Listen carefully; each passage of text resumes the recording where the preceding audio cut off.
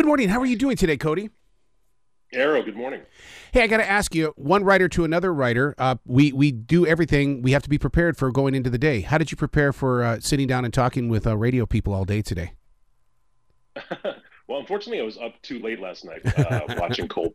I was watching Colbert because I was on it, and I was just terrified to see how it looked. So this morning, Barack Obama always plays basketball on game day. I am not a basketball player, but I did go to the hotel gym here in Boston. One of the things that you introduce readers to are the 10 days of the battle for America. How many people understood that these 10 days were very valuable to this nation? Because, I mean, I love the way that you are bringing history forward so that we can talk about it. Yeah, absolutely. We didn't know at the time how important those 10 days were because you're just living through them like everyone else and reacting.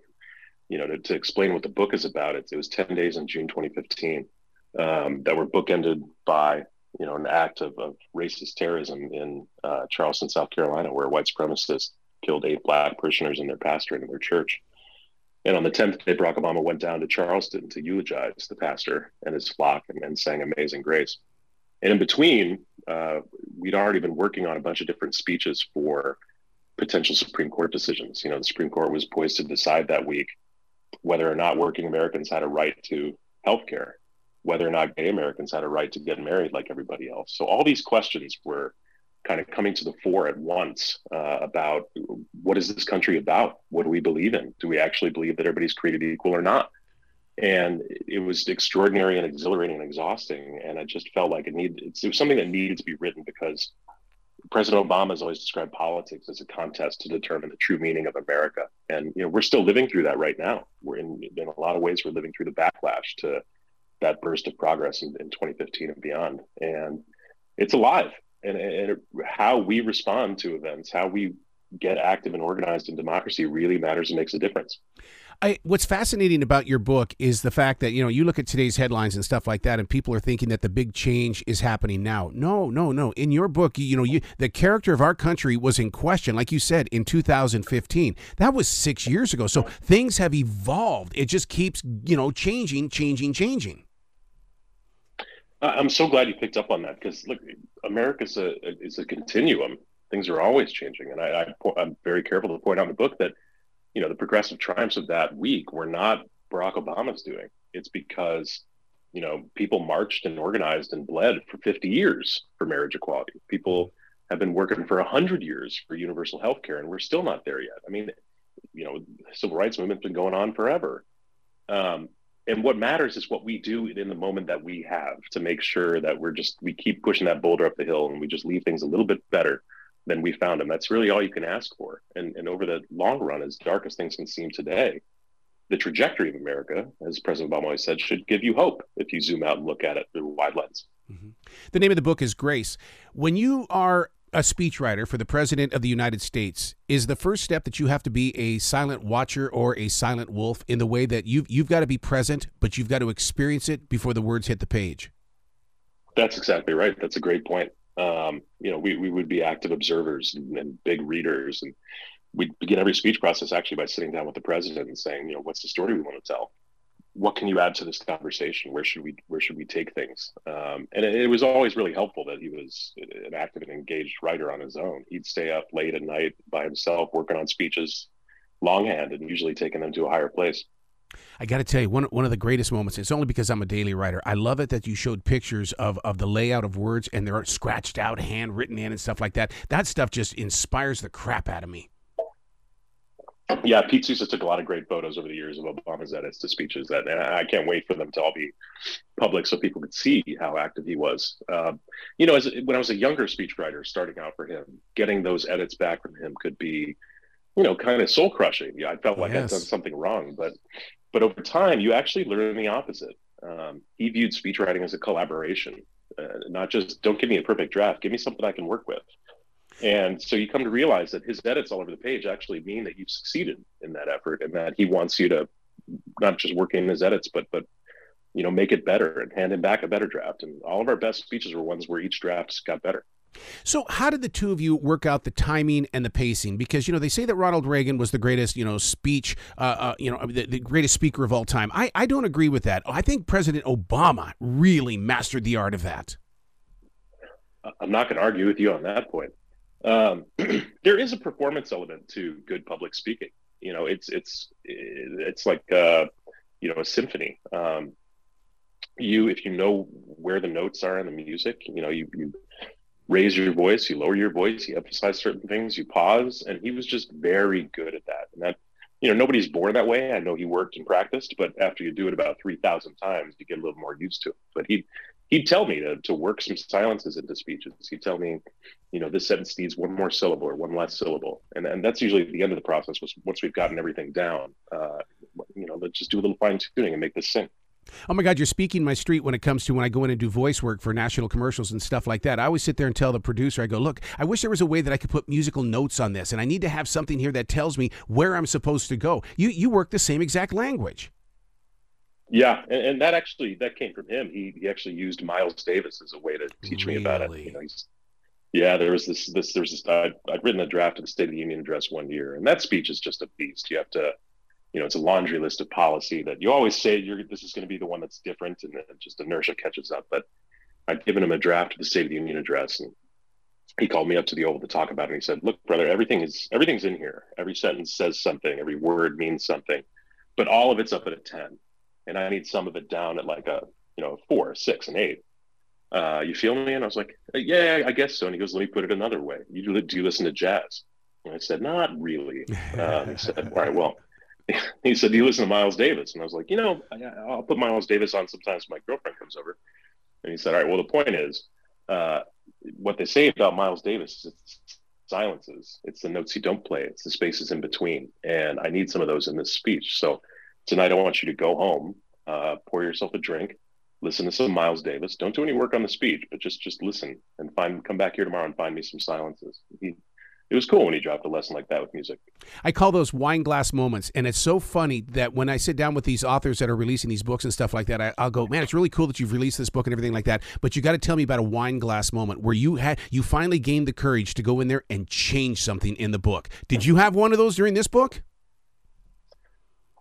Let's see. In the actual book writing process, or back when I was in the West Wing? Well, how about both? Let's go both, because the writer in that White House versus the author of this book, Grace. I believe it or not, I really think it's two different people.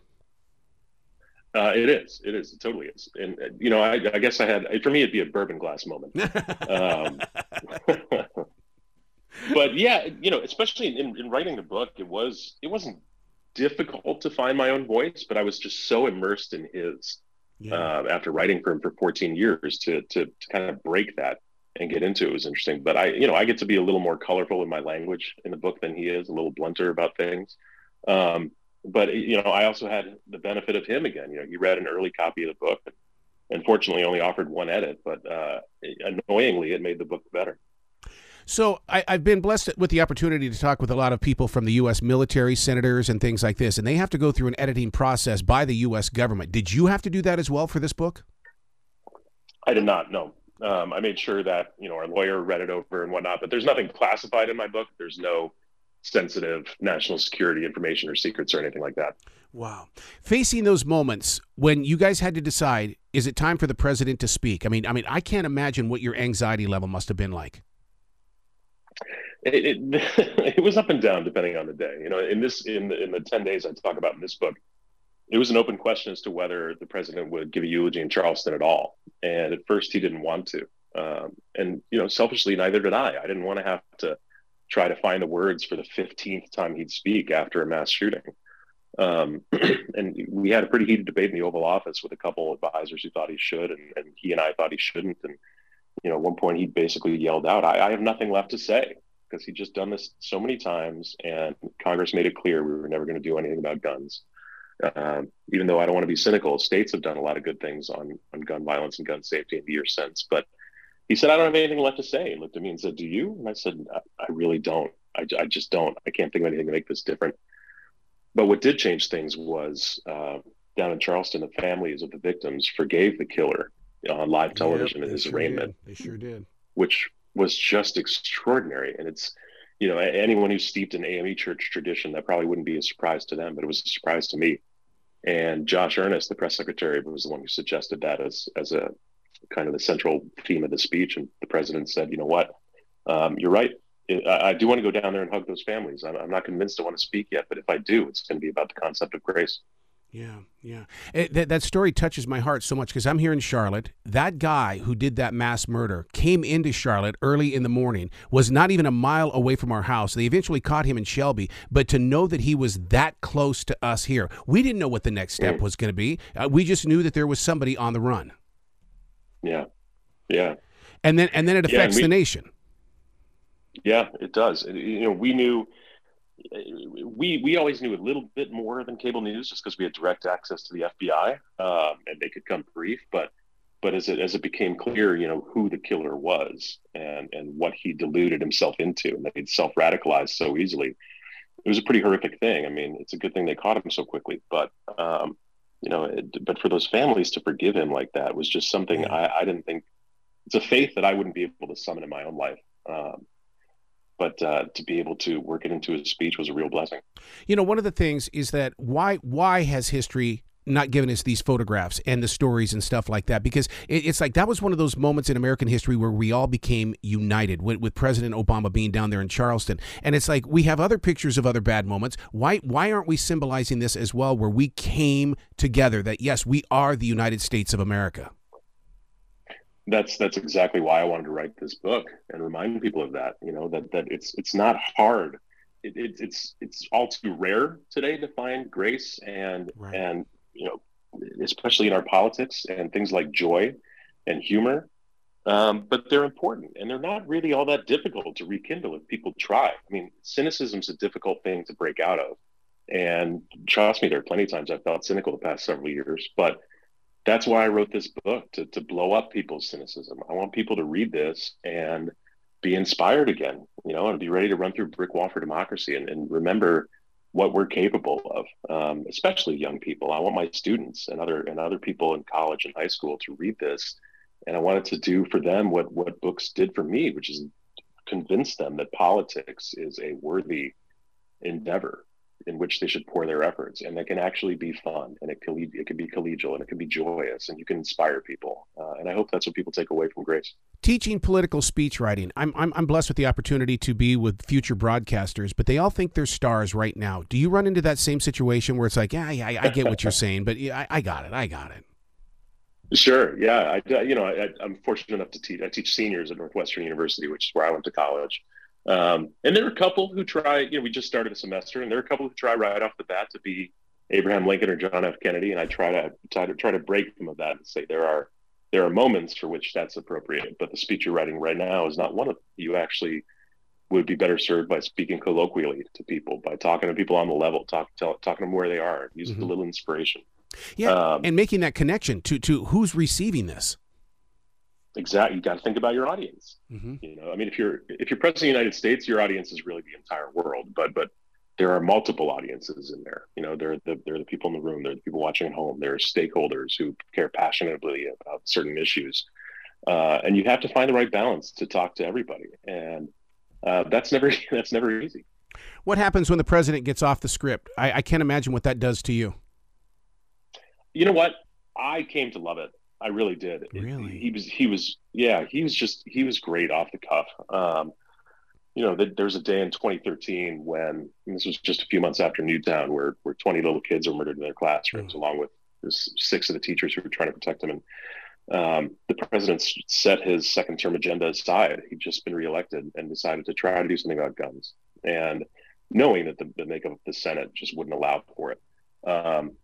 But there was a little ray of hope. You had Joe Manchin and Pat Toomey, who was a conservative Republican from Pennsylvania. The two of them teamed up, bipartisan, and they both had A ratings from the NRA to try to do a background checks bill that 90% of the American people supported. Most people thought it was already the law, but Republicans end up blocking a vote on it in the Senate while the parents of those victims were looking on. And that was about as cynical as I've ever seen a president get. And one of the 3 times I've seen him angry, and he was going out to speak, and I'd written a statement for him to give in the Rose Garden, and he grabbed it and looked at it real quick. He said, "Look, I'm going to take this and I'm just going to kind of use it as a guide. But I'm going to say what I want. I'm gonna uncork a little bit. And I was like, great, because I was angry. I'd written it angry. He was angry. I said, just go, let her rip, man. But it was fun, and especially when he's out at political rallies. And my instinct is you're going to see him on the campaign trail in a couple weeks. He loves to uncork a good comedy routine. Yep. He loves to rip on people. So it's always fun to watch him go off script. The journey toward progress and hope starts with leadership, and President Obama was a great leader. The thing is that aren't you part of the imaging of the president when you put those words out there like that? Sure, but we never tried to look at a speech that way. Okay. Less it's imaging, and it's more active.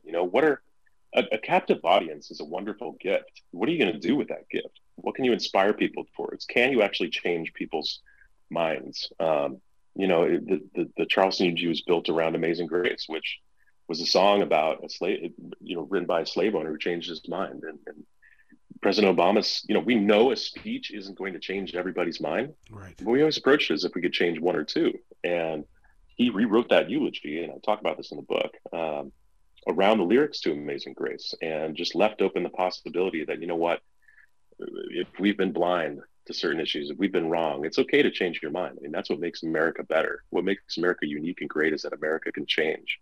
Yeah. And that's the way he always approached the presidency, and that's the way we approach speeches. Wow. The book is called Grace. Now, between us, do you have PTSD? Because I would be a freaked out case. Not anymore. Okay. No, I kind of did after the White House, but I decompressed, and writing this book was really cathartic. Good.